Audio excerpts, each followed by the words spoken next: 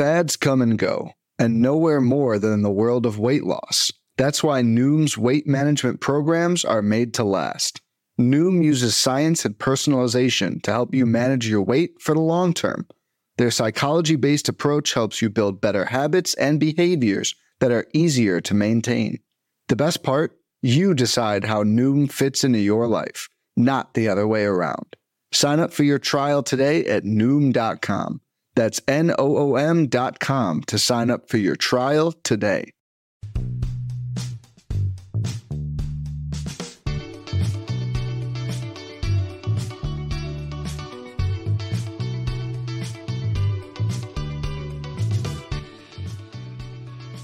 Hello, welcome to the Farm Pitcher List podcast about all things prospect, dynasty, and minor league related. I am your host, Lamar Gibson, and today I have yet another special guest with us. I have Nick Richards. We're going to get into talking about spring training, what we've been seeing from prospects and some young guys, what we like, and some things to look out for as the season is on its way, about to begin, both for the minor leagues as well as for MLB. And just to give you a rundown about Nick Richards, he's been writing for Baseball HQ for the past 10 years, most recently as their minor league analyst. And he started MILBanalysis.com 2 years ago. And that's the site that I really wanted him to jump on here and break down. Nick, thanks so much for joining today's show. Oh, thank you so much for having me, Lamar. I really appreciate it. This is a great podcast that I've heard, and I'm always glad to talk about minor league prospects with knowledgeable audiences, and pitcher list readers are definitely knowledgeable people. So very glad to do so. Perfect. And before we go around both major league and minor leagues, I wanted to talk about your site. And again, that's MILBanalysis.com. If you guys don't already know about it, definitely check out the site. Has a lot of good write-ups. It's just been growing and growing with breakdowns of prospects. And I want to ask you, Nick, what made you start that particular site? And then I have some follow-ups about the types of players and analysis that you like to break down. Sure. Well, as you mentioned, I've been working with Baseball HQ, and part of my duties is part of the daily prospect write-ups, part of a team where every single day through the season, anybody who's minor league eligible gets called up to the major leagues for the first time. We write about them. Doesn't matter who they are. We're one of the few sites that will write about a 30-year-old third string catcher who's called up because the second string guy went on paternity leave for a couple of days. We write about them. And that's a good thing. And over the years, it's taught me how to analyze these guys, very quickly get a handle on, are you going to be interested in this guy from a fantasy perspective? Or is just, this is a nice story for him and his family, but otherwise nothing for us. And I also, for them, once a year, I write an article that is called Finding Next Year's Top Prospects. And what I do is I artificially limit myself to AA guys who are not in this year's top 100, but who are playing well enough that they could very well be in next year's top 100. It's an article that comes out typically in June, the idea being to tip you off to the guys you should be grabbing before your league mates see the next year's top 100 list. So in both cases, I'm a little bit artificially limited, right? I've artificially limited myself on the next year's top prospects, just the AA guys who are not already in the top 100. On the daily call-ups, it's just whoever gets called up, whether I have any interest in them or not, we're writing about them. Well, a couple of years ago, when the pandemic started and I had some time on my hands, I thought, I've done this enough. I have a lot of knowledge about how to do this. The next year's top prospects, I did a look back and I had like an 80% success rate, where I found where success is defined as eventually comes up and has at least positive fantasy value. That's a success, right? Anybody comes up and gives you at least a buck's worth of fantasy value. It works. It tips you off. So I thought, I have this knowledge. Let me put this down in a book. So I wrote a book, a visual guide to minor leaguers, and I started a website to essentially let me, as a hobby, write about anybody I was interested in. Now I was free. I could do anything I wanted. And if a guy was interesting to me, I could write about him. And over the last 2 years, I've done 150 now of these in-depth visual analysis. By visual, I mean I throw charts and graphs and embedded videos, and I use color coding, and I really try to use information that will pop out to the reader to say, hey, look at why this guy is interesting. And because it's just guys that I find interesting, I hope it works for everybody else too. That is like, oh, there's a reason this is an interesting player, and maybe you'd be interested too. So that's a great breakdown of what got the site started. And I'll be honest, I'm blanking on exactly when I started following you on Twitter and when I started checking out the site, but I know it's been at least a year or so. And like I said before, continue to see it grow and grow and build and build. And it's one of those things where in the fantasy community, and I'm sure you know this, especially with dynasty players, when you see other people start to write about and talk about guys that you're like, I think there's something there. It's just that warm, fuzzy feeling of like, I think I'm right. And this is that confirmation bias. Exactly. So there were definitely a few players that you and I were talking about either via Twitter or I just saw that you were jumping on. And I was like, okay, cool. I thought about this guy too. We've had some previous guests, Kyle Goings previously, and talking about pitcher digs, and I definitely was using that as well. So it was like a nice triumvirate. Yeah, it was like a nice triumvirate of like, okay, cool, Nick's on them, Kyle's on them. Okay, I must be hitting on something here, right?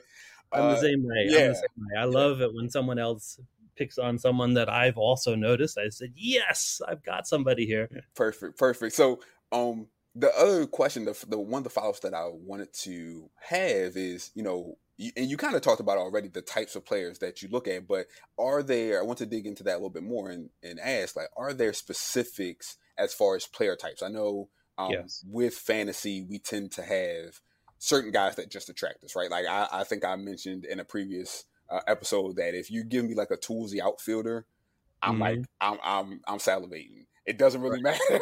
I'm just like, I think there could be something there. I don't know what it is. So I know everybody kind of has their different types. So talk to me about like the types of players that you tend to be attracted to. Yeah, I'm the bat control guy. You do more walks and strikeouts, I'm all over you, right? I'm not really going to focus too much on top 100 guys on mibanalysis.com because you know about them already, right? I typically am going to grab guys who are sort of like these pop-up prospects, guys who were not on the list. Scouts haven't written much about them, but they're suddenly putting up numbers, and I want to dig into it and say, is there something there? Sometimes there is nothing there. They're putting up numbers because they're hitting in Las Vegas or Albuquerque. And of course they're hitting there because everybody hits there. The Bat Boy hits 300 in Las Vegas, right? And sometimes you get a pitcher who's just suddenly dominating, and then you realize, no, it's the low A Southeast League, which is very friendly to pitchers. Oh, okay. But sometimes you see a guy no one's heard of, and the numbers tell you, oh, something's cooking here. Give you an example. The article that I've written on my site that's gotten the most traffic is for Jaden Murray, right-hand pitcher for the Tampa Bay Rays. And I wrote about him in August of last year. And what I noticed about him was it wasn't that he was so dominating in his strikeouts. His walk rate was good. The guy was allowing 5% walks in 2019, 2021 high A, 2021 double A. I get the impression the guy is like this robot. He will not throw more or less than 5% walks, no matter where he is. He wakes up from sleep and he throws 5% walks. But what got my attention was his whip. In 2019, he had a .967 whip. In 2021, at high A, he had a .694 whip. In double A, he had a .641 whip, and he's not a reliever. This is a starting pitcher who is somehow, without striking out the world, he is keeping guys off the bases. Now, if he's only walking 5% of the guys, the other part of the whip equation means he must not be giving very many hits. And that was true. In high A, he held batters to a 149 average, and double A to a 136 average. Who is this guy? So I'm looking at it, and all that I could read was, oh no, don't worry about this guy. He's just a two pitch guy. He doesn't throw very fast. So what is he doing? And I found an article on Fangraphs where he talked about him being a spin rate sleeper. Ah, maybe there is something there. And then I'm a Patreon supporter of Prospects Live, and they had a daily report where they mentioned two things that were interesting. One, his fastball was touching 97. Aha. He increased his velocity. And two, he wasn't just a two pitch pitcher. He also now had an average changeup. That was new. And so now this is a guy who could stay a starting pitcher. And the spin rate tells you that he's got good movement on his pitches and he's got velocity now. And so suddenly this is a real pitching prospect. So that was a great one to find because the scouts hadn't really focused on him. But now they're starting to notice that, hey, all right, he'll never be probably an ace pitcher in the major leagues, but a number 4, number 5 starter, absolutely. And of course, it's the Rays, so it'll probably be a middle reliever, but he can still make the major leagues and provide value. And of course, and I think the Rays come up pretty much every episode we've done thus far this season in some way, Yeah. shape, or form, as they should. But Yes. Just to reiterate again, the guys that the Rays develop, whether it be pitching or hitters, that's also value because we know those are the guys that they're willing to trade as well, right? They're the guys that they're willing to package together, consolidate to get the major league veteran that they need to make their playoff push as they do almost every year. So just like you said with Jaden Murray was a great example, and I appreciate that breakdown.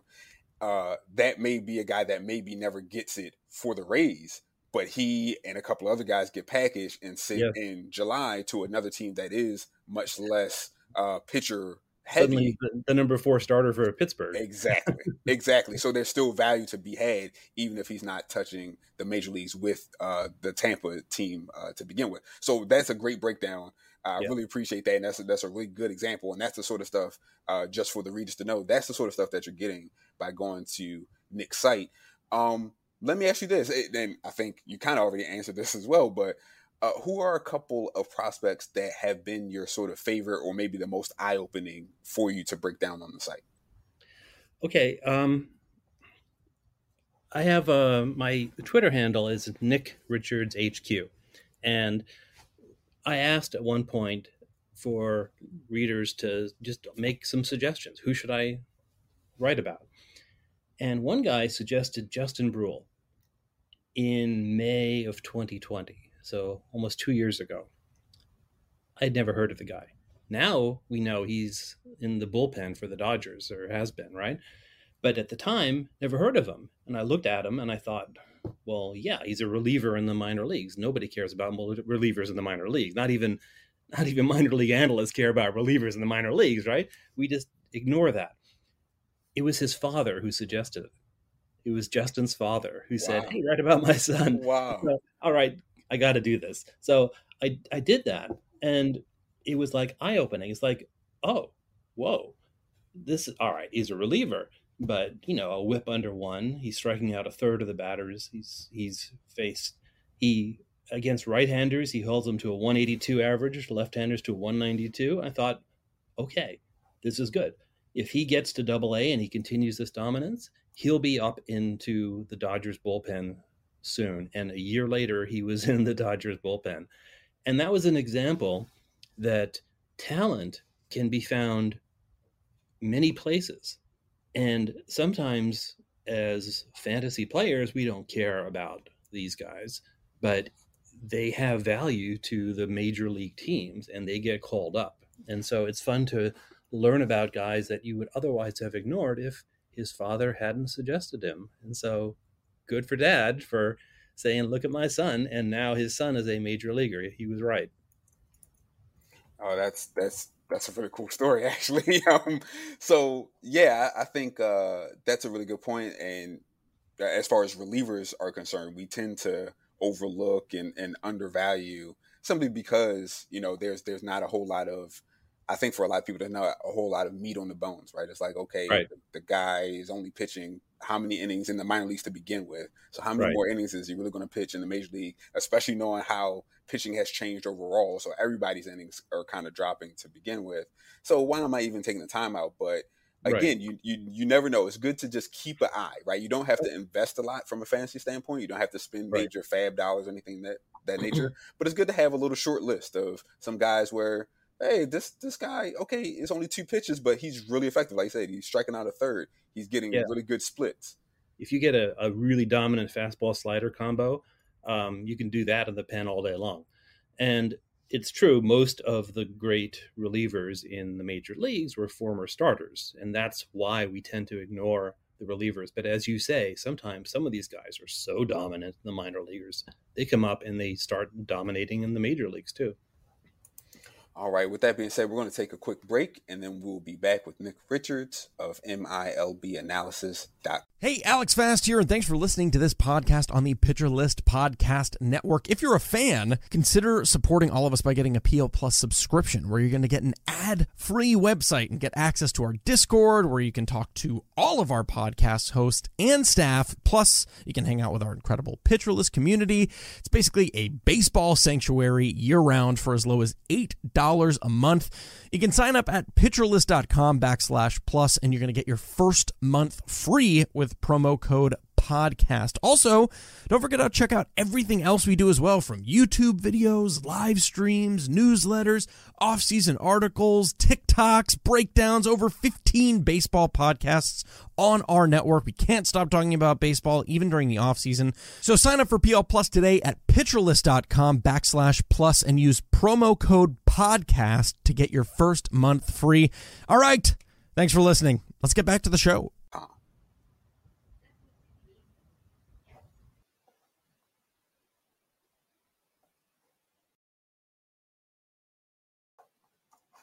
All right, we're back with Nick Richards, who is the creator of the site MILBanalysis.com, as well as being a writer for Baseball HQ.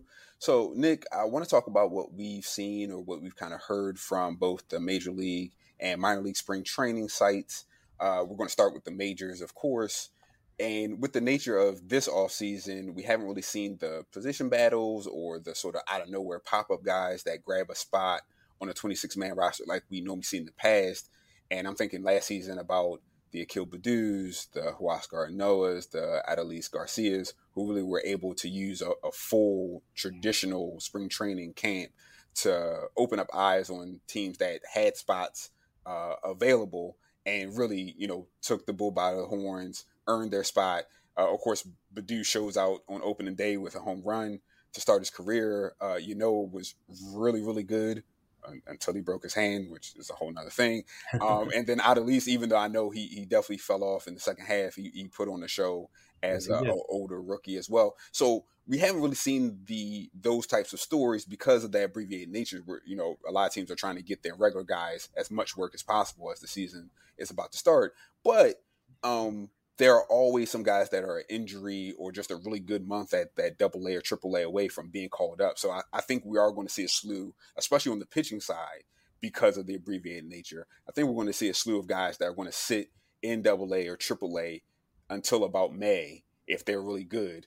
And then we're going to start to see some names start to pop up in the major league as far as making their rookie appearances. So with all that being said, with that sort of preamble, who are some prospects at the major league level or in the major league camp that are catching your attention? Yeah, one of the tricks to this is always looking for the teams that have traded away players and are sort of going into a rebuild. Some teams are continually doing that, but others, you can really focus on that. Cincinnati Reds, someone has to pitch for them, right? They don't have Castillo. Dunn's not ready. Someone's got to do it. And so between Nick Lodolo or Hunter Green, I expect one of them will actually break camp with the team. I'm guessing it's going to be Nick Lodolo. He had the advantage of being able, he was not part of the locked out group. So he was able to be part of the minor league camp and really get revved up for the season. And so far, so good. I mean, he's faced 19 batters in spring training, struck out 6 of them. That's fine. So he's not doing anything to make them think he probably won't do it. So let's say it is Lodolo who goes into the rotation. Well, Hunter Green is not far away. The guy spent time at 65 innings at AAA last year. He's basically just a month away, maybe, and like you say, an injury away. I think both of these guys are going to play. Whichever one doesn't make the team out of spring training, grab the other guy too, because he's not far. So I think that would be one area to look at. They're different pitchers, right? Hunter Green goes triple digits, and Lodolo has good control. We want to make sure Green has that third pitch, that changeup, really, doing well. I wouldn't be surprised if he spends a month in AAA working on that. I think Lodolo's ready. I think he is who he is, and he's going to be a pretty good pitcher. Yeah, and it's fascinating because with all the really late shuffling of free agency and trades and things of that nature, that does create some of these holes that we normally would have seen, happen in December and January, lead us into a traditional spring training. They all kind of happen, boom, boom, boom, right? All the dominoes sort of fell all at once. So that's a really good point of saying Cincinnati's a perfect example. They're dealing starting pitchers, or some starting pitchers are hurt. Somebody's got to pitch the innings. They have guys at AAA that they've been grooming anyway. Now they might get maybe more rushed than what we anticipated a year and a half ago, but they're still going to be up. So if you have Lodolo, if you have Green already on your roster, that's something to be prepared for. If you're hunting for guys, know that may increase their value because they are right on the cusp, instead of thinking, oh, they're probably going to show up 2023, late 2022, 2023. Now that ETA gets moved up, that increases that value. So it may be a little bit harder to deal with those guys. So just other things to be aware of. So those two are really good to know. Who's somebody else that's catching your attention?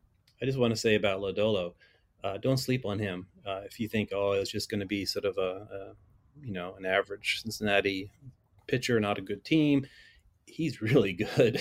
In 2019, he faced 74 batters. He walked none of them. This is a guy who's got control. Plus, he strikes out like crazy, a lot of guys. So anyway, definitely those guys. Over for the Cleveland Guardians, again, he may make the team out of spring training, but Stephen Kwan, outfielder for them, he's going to be a really interesting player to watch because this guy is amazing with the bat. It's not like he has a lot of power, but the guy routinely has more walks than strikeouts. I told you that's my weakness, right? This guy has that. It's just phenomenal. Last year, he showed some power. And when I was at the first pitch forum that Baseball HQ puts out in Arizona in the fall, I was there, and I actually asked Eric Longenhagen and Chris Blessing of Fangraphs and Baseball HQ. They had a session where they just do Q&A, and I asked him about Stephen Kwan. And I said, look, suddenly the power developed last year. And Eric said, well, it's really was more of an environment thing. It wasn't that the power is there. The hard hit rate wasn't really that great. And that's true. So he's saying, don't think of him as a power guy. But even if he has a little bit more power, that bat control is fantastic. So if for some reason he doesn't make the team, he will be up. I mean, he's ready. The guy is he's gonna hit 300 from day one, unless something really goes wrong. That's so out of character for him. So yeah, definitely. Yeah, we love Stephen Kwan here. I gotta admit to the audience. So number one, love to shout out, love to call him Rich Homie, right? Stephen Rich Homie Kwan. But I have to admit to the audience, I did just trade Stephen Kwan.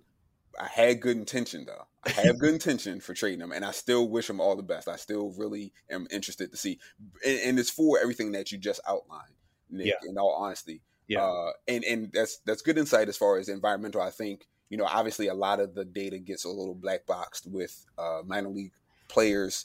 It's a little bit hard if you don't know where to look to find things like park factors for minor league parks. I know it's out there, but you got to just be sort of savvy to keep that sort of stuff in mind. It's not as obvious as. My book will tell you which leagues to watch out for. Well, It's there you right go. there. There you go. Perfect plug. Perfect plug. So with that being said, that's really good call out about environment. But to your point, just having a little bit, right? Just even if it's just doubles power, just because of the speed. Yeah. Just to get the respect of the pitchers, that bat control will play.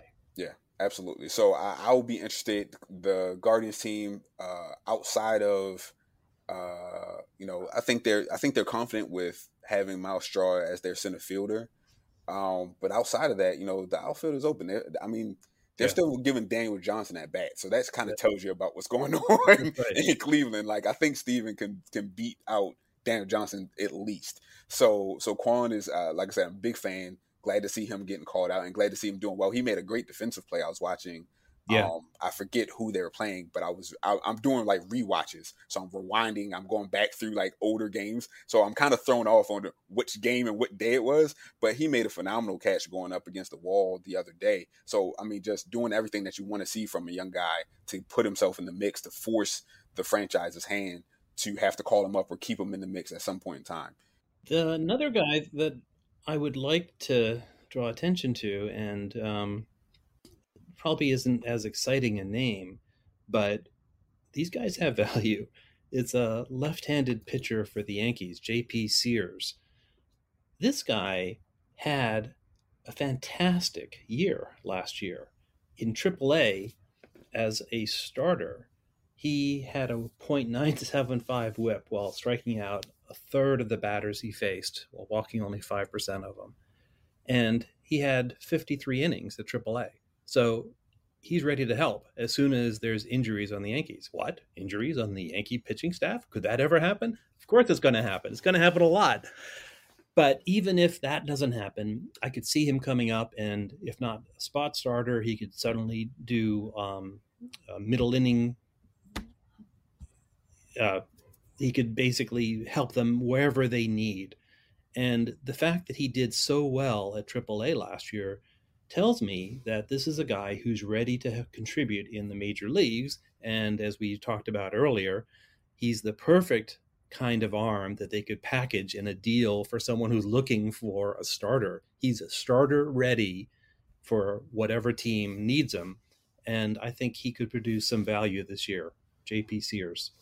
So that's another good name to know. I had somebody that is, again, shout out to Kyle. That's a Pitcher Digs guy that I happen to see. I wasn't super high on him just because I didn't know what the end game was, but I think what you're putting together, the way you're valuing him makes a lot of sense, right? He's, again, going to be somebody that is going to get major league innings at some point in time this year, just because of the nature of the Yankee staff, right? So you're going to see him in real life. Thus far, he's shown the ability. He's given the results, right? So we're not just speculating, and really it's just a matter of where does he finally end up, and that can kind of be your barometer for how you want to finally roster him. So is he somebody that you need to like drop everything and go out and get right now? Maybe not, but definitely somebody to keep an eye on. And once you see that notification that he's getting called up, maybe somebody that you can just pull up to stream if you need to make up innings in your league and hang on to him, see what happens from there, right? He's probably going to be a free ad in most leagues. Absolutely. You don't have to spend dollars on him. No one's going to care about him. But he's fastball, slider, changeup. He can pitch. And whether he does it for the Yankees in the middle innings or he's in someone else, this is the year he's going to start to get some major league innings. So for me, there's three names that I wanted to point out. Michael Adolfo for the White Sox has really been doing well. And I know the White Sox are kind of in that matured phase where most of their spots are kind of taken up with some real major league players, not just fringe guys. So it's going to be kind of hard for him to carve out the at-bats, but he's doing everything he can.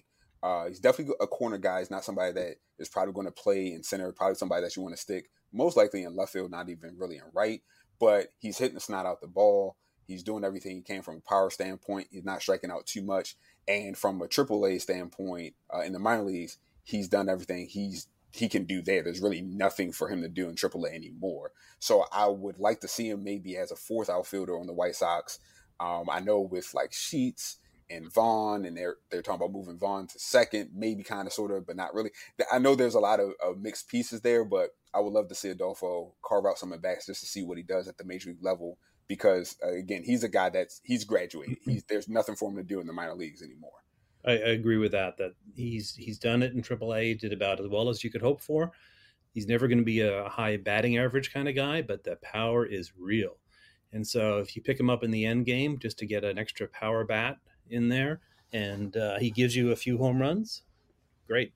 Yeah, absolutely. The second guy, and this guy's been burning up the charts from the time that Nick and I actually started talking about you coming on the show to now.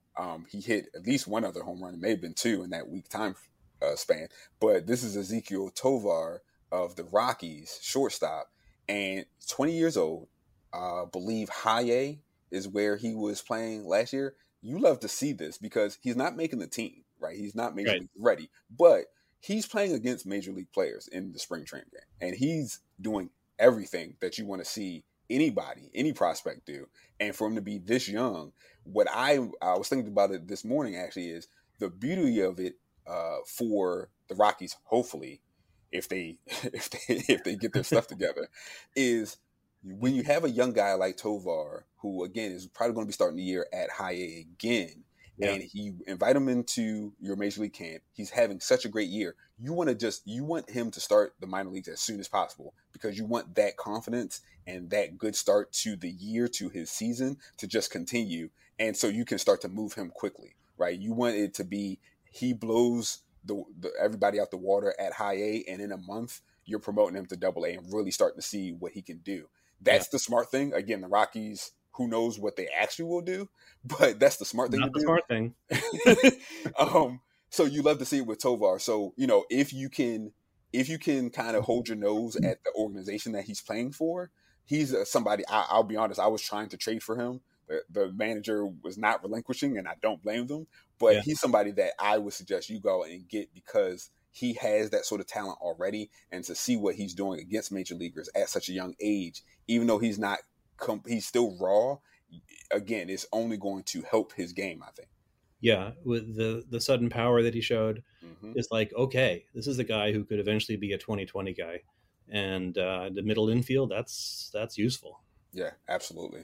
And the third guy that I have from the major league level, he's another guy that I think is completely graduated, and there's really nothing for him to do at the AAA level, and that's Gabriel Arias, another Cleveland Guardian. The spring training games, it looks like they've been mostly playing him at second base. He's a shortstop by nature. He can play both. He has a cannon for an arm, so a lot of people are speculating that they should put him at shortstop. If you've been following Cleveland at all, you should know that they have a glut of middle infielders, second base, and shortstops kind of by trade that they've been looking to mix and match and figure out, especially after Lindor is gone, who's going to be the future of the middle infield in Cleveland. And I think Arias at least says it should be the first guy out the gate. He's always been able to hit well. I think what he's shown from what I've seen thus far in the spring training is the bat control is there and the approach has gotten better. One of the things that I've read looking at his previous scouting reports is that was always the question is, it's not can he hit, but it's just, does he have the plate discipline and the approach where he doesn't swing at everything? And that always, for bat control guys, that almost always is the bugaboo. If I can put my bat on the ball on any pitch that's around, I'm swinging at everything. And once you get to the major league level, that tends to be you're grounding out, you're popping up, you're swinging at pitcher pitches instead of swinging at your pitches. And it seems like Arias has been able to flip that switch thus far. I'll admit his ceiling is not super high, I don't think, but he's so solid defensively. He's going to play there that's never going to be a question. And for me, if he can continue to have this approach, he's a 270, 280 type of batting average guy, and he'll definitely get you double digits in home runs. And again, like we were talking about with Tovar, that plays at middle infield. And if he's has second base and shortstop eligibility, that's even more valuable. Yep, I agree. And what I like about him, looking at his numbers, is, as you say, the bat control. He used to strike out more than he does now. And so he's striking out less, he's walking more, and that was the key. If he can do that, then he can give you a pretty good batting average, and the rest will follow. Absolutely. So that's kind of our 6 combined that we're looking at from the major league standpoint. So guys that are in major league camps and looking at knocking on the door there. So let's talk about minor league spring training. And again, those games and scrimmages really aren't televised unless you're in the area. The visibility is a lot less, but there's some things that if you're following the right beat writers, if you're looking through Twitter, you can pick up on some info and some video. Are there any players at the minor league level, just guys that you're keeping an eye on that are players of note for you, Nick? Yeah, definitely. One of the things that I look for is players who have sort of broken out of their box, where the scouts, think of them as this player type, and then they grow. And now they're no longer that player. They're a better player. Can they do it again? Right? We mentioned Stephen Kwan earlier, a little bit of power last year. Will we show power this year? Is it consolidated, or was that a fluke, right? Well, one of the pitchers I'm looking at this year is Freddie Tarnock of the Braves organization. He was one of those guys that in 2018 and 2019, he put up really ordinary numbers in A and high A. In 2021, he repeats high A, and he suddenly is a different pitcher. He's doubling his strikeout rate, and his whip comes way down. His xFIP is really good now. And then he goes to double A, and it's even better. And so suddenly he's like a pitching prospect. And I'm wondering, what did we see last year? The thing about 2020 is it kind of was a lost year. It's like a black box for us. We have no idea sometimes what these guys were doing in 2020. Some of them made real progress that we just didn't see. And so you see 2019, blah, 2021, wow, what happened in 2020, right? I think something happened there, and he became a much better pitcher. So what I want to see is if he repeats double A to start the year and then moves to triple A as the year goes on, if he consolidates what he did last year, he's going to become a top pitching prospect. I'm very interested to see how he does. So that's Freddie Tarnock, and again, you guys should know by now, we're going to have all the names in the show notes for you guys to put on your watch list and follow up and do your own research on.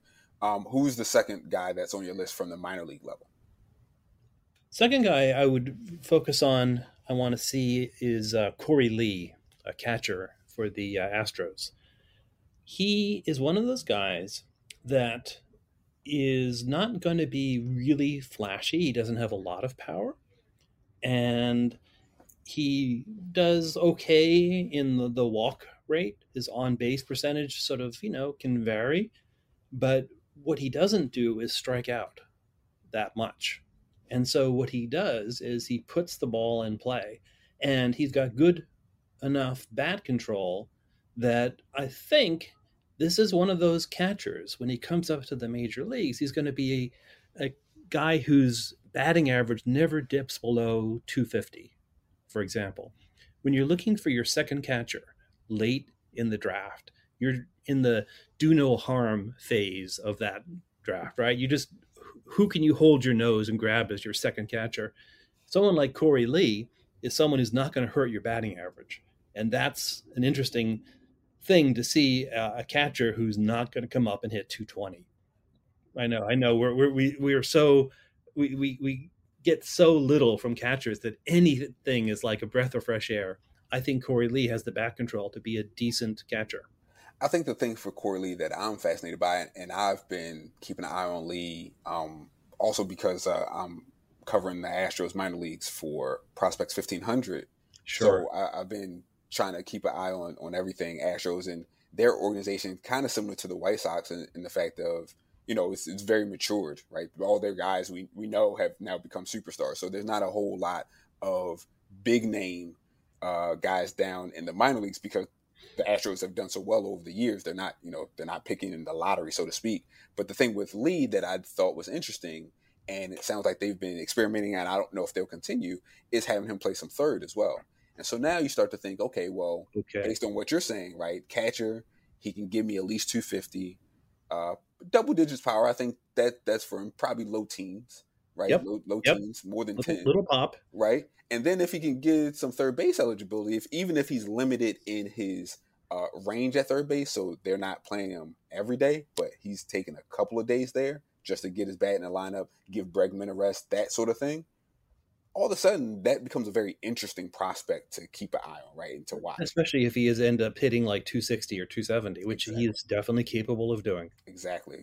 So Corley is another very interesting name to watch in the minor league season to see what he does. I expect him to be in AAA to start the year, or at least very shortly once the year gets started. And then there's just something to kind of keep an eye on, keep your ear to the street about what they're doing with him defensively and how he's producing at the bat. Who's the third guy that you have on your list here? Third guy is a favorite. Jose Butto of the Mets. Joey Butts. Yep, Joey Butts. Got a pitcher for the Mets.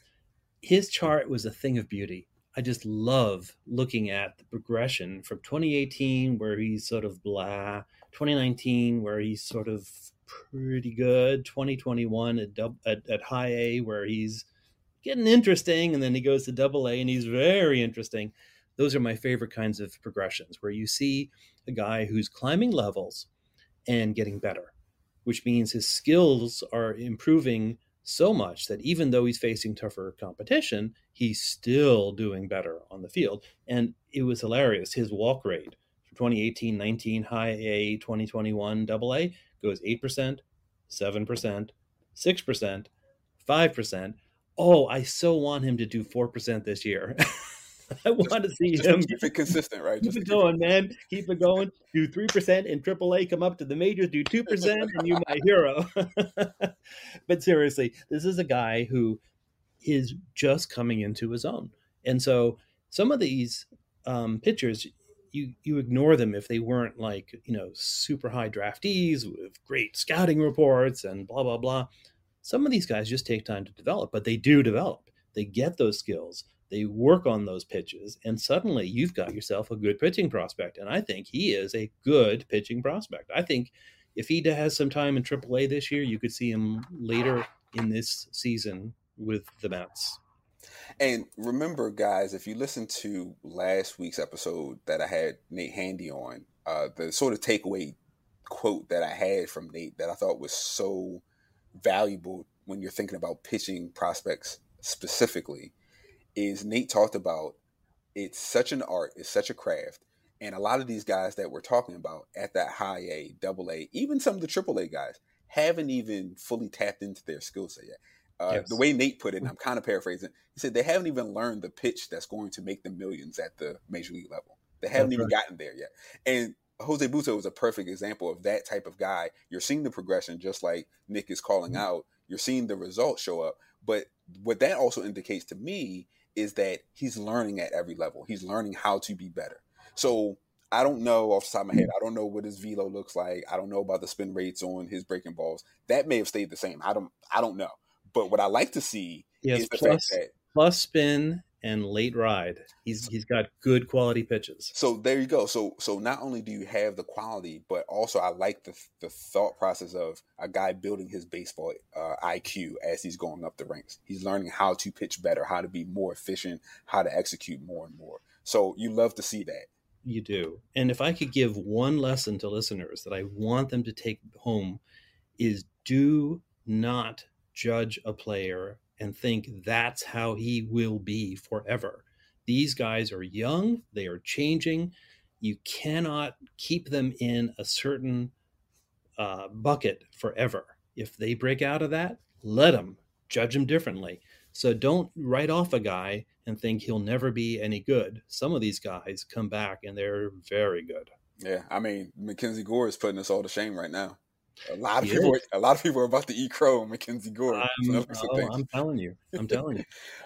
So for me, so those three guys, Tarnak, Lee, Buto, I think are really great call outs. For me, I have two names. One has come up on this episode before. I'm completely just I'm in the can form like you wouldn't believe. I talk about him on Twitter, talk about him on Discord. That's Iverson Arteaga.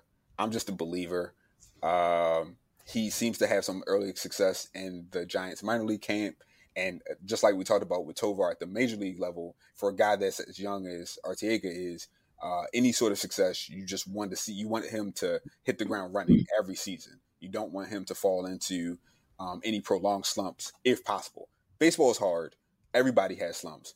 But the more success a young guy can have early, just the more that boosts their confidence. And then once they get into those slumps, they know that they can break out of it because they've done it before. They have that to fall back on.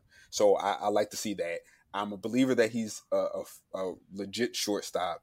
I, quite honestly, if I'm trying to look in the crystal ball and look at what the Giants organization looks like in the next 3 years, like what that starting lineup at the major league level looks like, Luciano is at third, Arteaga is at shortstop. That's the way I kind of foresee it. Who knows? These guys, just like Nick was saying, all these guys are young. Who knows what happens?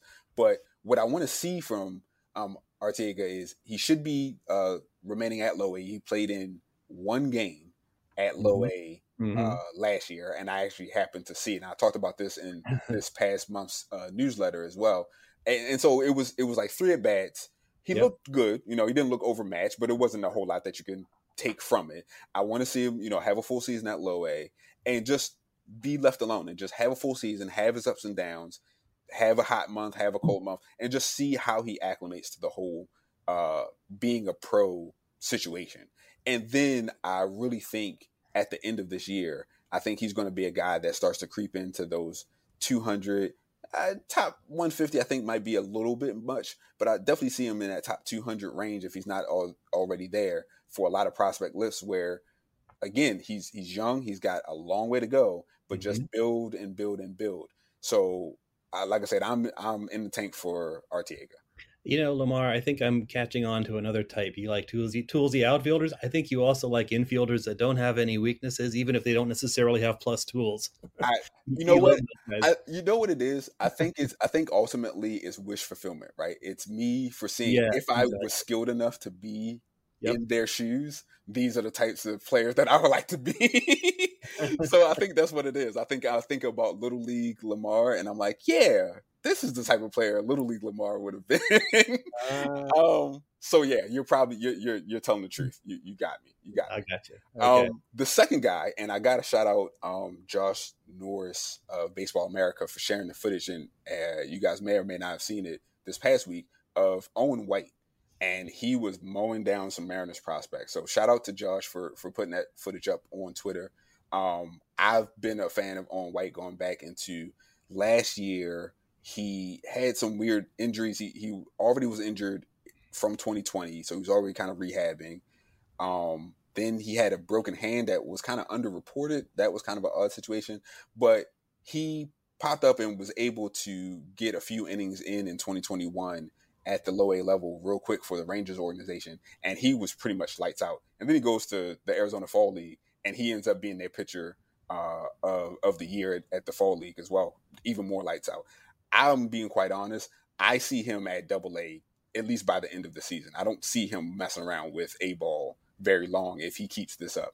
I think the skills are there for White, but I also think the Rangers organization believes in him that much. They've been, if you watch Rangers Twitter, so to speak, they've been packaging him and Leiter a lot as far as the sort of PR stuff that you do with young prospects and high draftee picks, the coming to the stadium, the jersey, having your jersey, some of the sort of meet and greet stuff. It's been White and Leiter kind of together. And that to me says, we know what Leiter is, what his scouting report was and how much value they put in him. If you're putting this guy there, you obviously have some belief in what he can do. And I see, again, him being able to move very quickly through A ball, low and high, and end up in Double A, like I said, at least by the end of the season and maybe even earlier than that. I'm 100% with you on Owen White. I think this is a guy who may not have like really dominant stuff, but he's got five pitches that he knows how to use, and that's going to play. And I think he's going to be, not top of the rotation, but a really solid back of the rotation number 4 kind of guy. I think he and Leiter will have nice careers together. Yeah, and if you also, just to kind of add in, talking about the Rangers organization, I think people are now, from the fantasy standpoint, are just now starting to understand that the Rangers, their pitching philosophy is really starting to change and take different shape than what it has been in the past. And I think a good indicator of that was some comments we saw from Spencer Howard that were, I'll be honest, they were kind of more dismissive of what was happening in Philadelphia.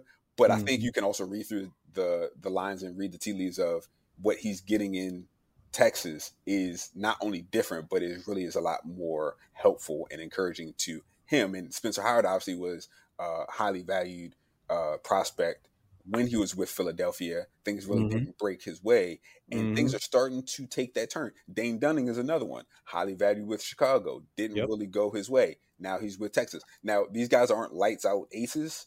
Nope. But you're starting to see the turn. We're starting to see this is why they were high drafted in the first place. This is why they were highly valued in the first place. They're starting to be able to tap into that potential and that capability. So Texas is starting to do something from the pitching standpoint that I think will earn them some notice. So, like I said, Owen White, I'm a big fan of him, and I see him rising up through the ranks very quickly in a very short amount of time. So those are my two guys from the minor league level. Before we sign off here, Nick, anything else from a breakdown standpoint or any other players that you wanted to highlight? I just want to mention that your point is well taken, that there are some organizations that really develop players well. And if you're looking for guys to pick up, look for those organizations. And the fact is, who those organizations are vary over the years. It morphs from this group over here to this group over there, depending on where the coaches go. But when you see an organization really develops the pitchers, grab those guys, grab those prospects. If you see an organization that just gets amazing results from batters, guys that you think, how do they do that? Look at the Giants, what they did last year, right? How are they doing that? You find a batter in that organization, they're getting coached right somehow. Tampa's getting all these good pitchers coming up, and Cleveland has had that run. And then that's one of those things that if you find that, don't fight those trends. Go with those trends. It works. Absolutely. So with that being said, Nick, again, I want to thank you for taking time out of your day and joining us and giving us such great insight into a lot of good players. This is promotion time. So I know you got the book. If you want to plug that again, any other articles or anything that's coming out? Well, for Baseball HQ, less than 2 weeks away, it's opening day, Major League opening day. And we have always, on opening day or a day or two later, we have one long article where we write up every minor league eligible player that made the opening day roster. And that'll be dozens and dozens of names all get written up. So that's coming soon. As far as my site, milbanalysis.com, I'm going to throw it out to your listeners as a freebie. If you follow me on Twitter, Nick Richards HQ, suggest somebody. I'll write them up for you. Anybody you want. If I haven't already done it, I will give you a write-up. Perfect. So guys, check out the site first so you're not giving him repeats. Right? And the book is listed there. I have a tab on my site. You'll see all about the book. It's all there. Follow me. I'm happy to interact with people, talk about minor leaguers with anybody. Perfect. So again, guys, check out the site, milbanalysis.com. Check out the book. We're going to have a link to it in the show notes as well. So you guys will have a quick, easy access to see the book and make that purchase as well. And then hit Nick up on Twitter, send him some new names, send him some guys he hasn't already taken a look at. See if you can stump him. See if you can send him some guys that he's like, wow, how did I miss this guy? Or if you're related to somebody. Yeah, there you go. You never know. You never know. But with that being said, once again want to shout out the Pitcher List podcast network, the Pitcher List podcast page. All of the podcasts like ourselves are available on the podcast section of Pitcher List for you to find, listen, and subscribe. Again, you can find Nick at Nick Richards HQ. I am at Inside Fastball, capital I, capital F. Feel free to ping us with questions and comments. And with that being said, I hope you guys enjoy the rest of your day.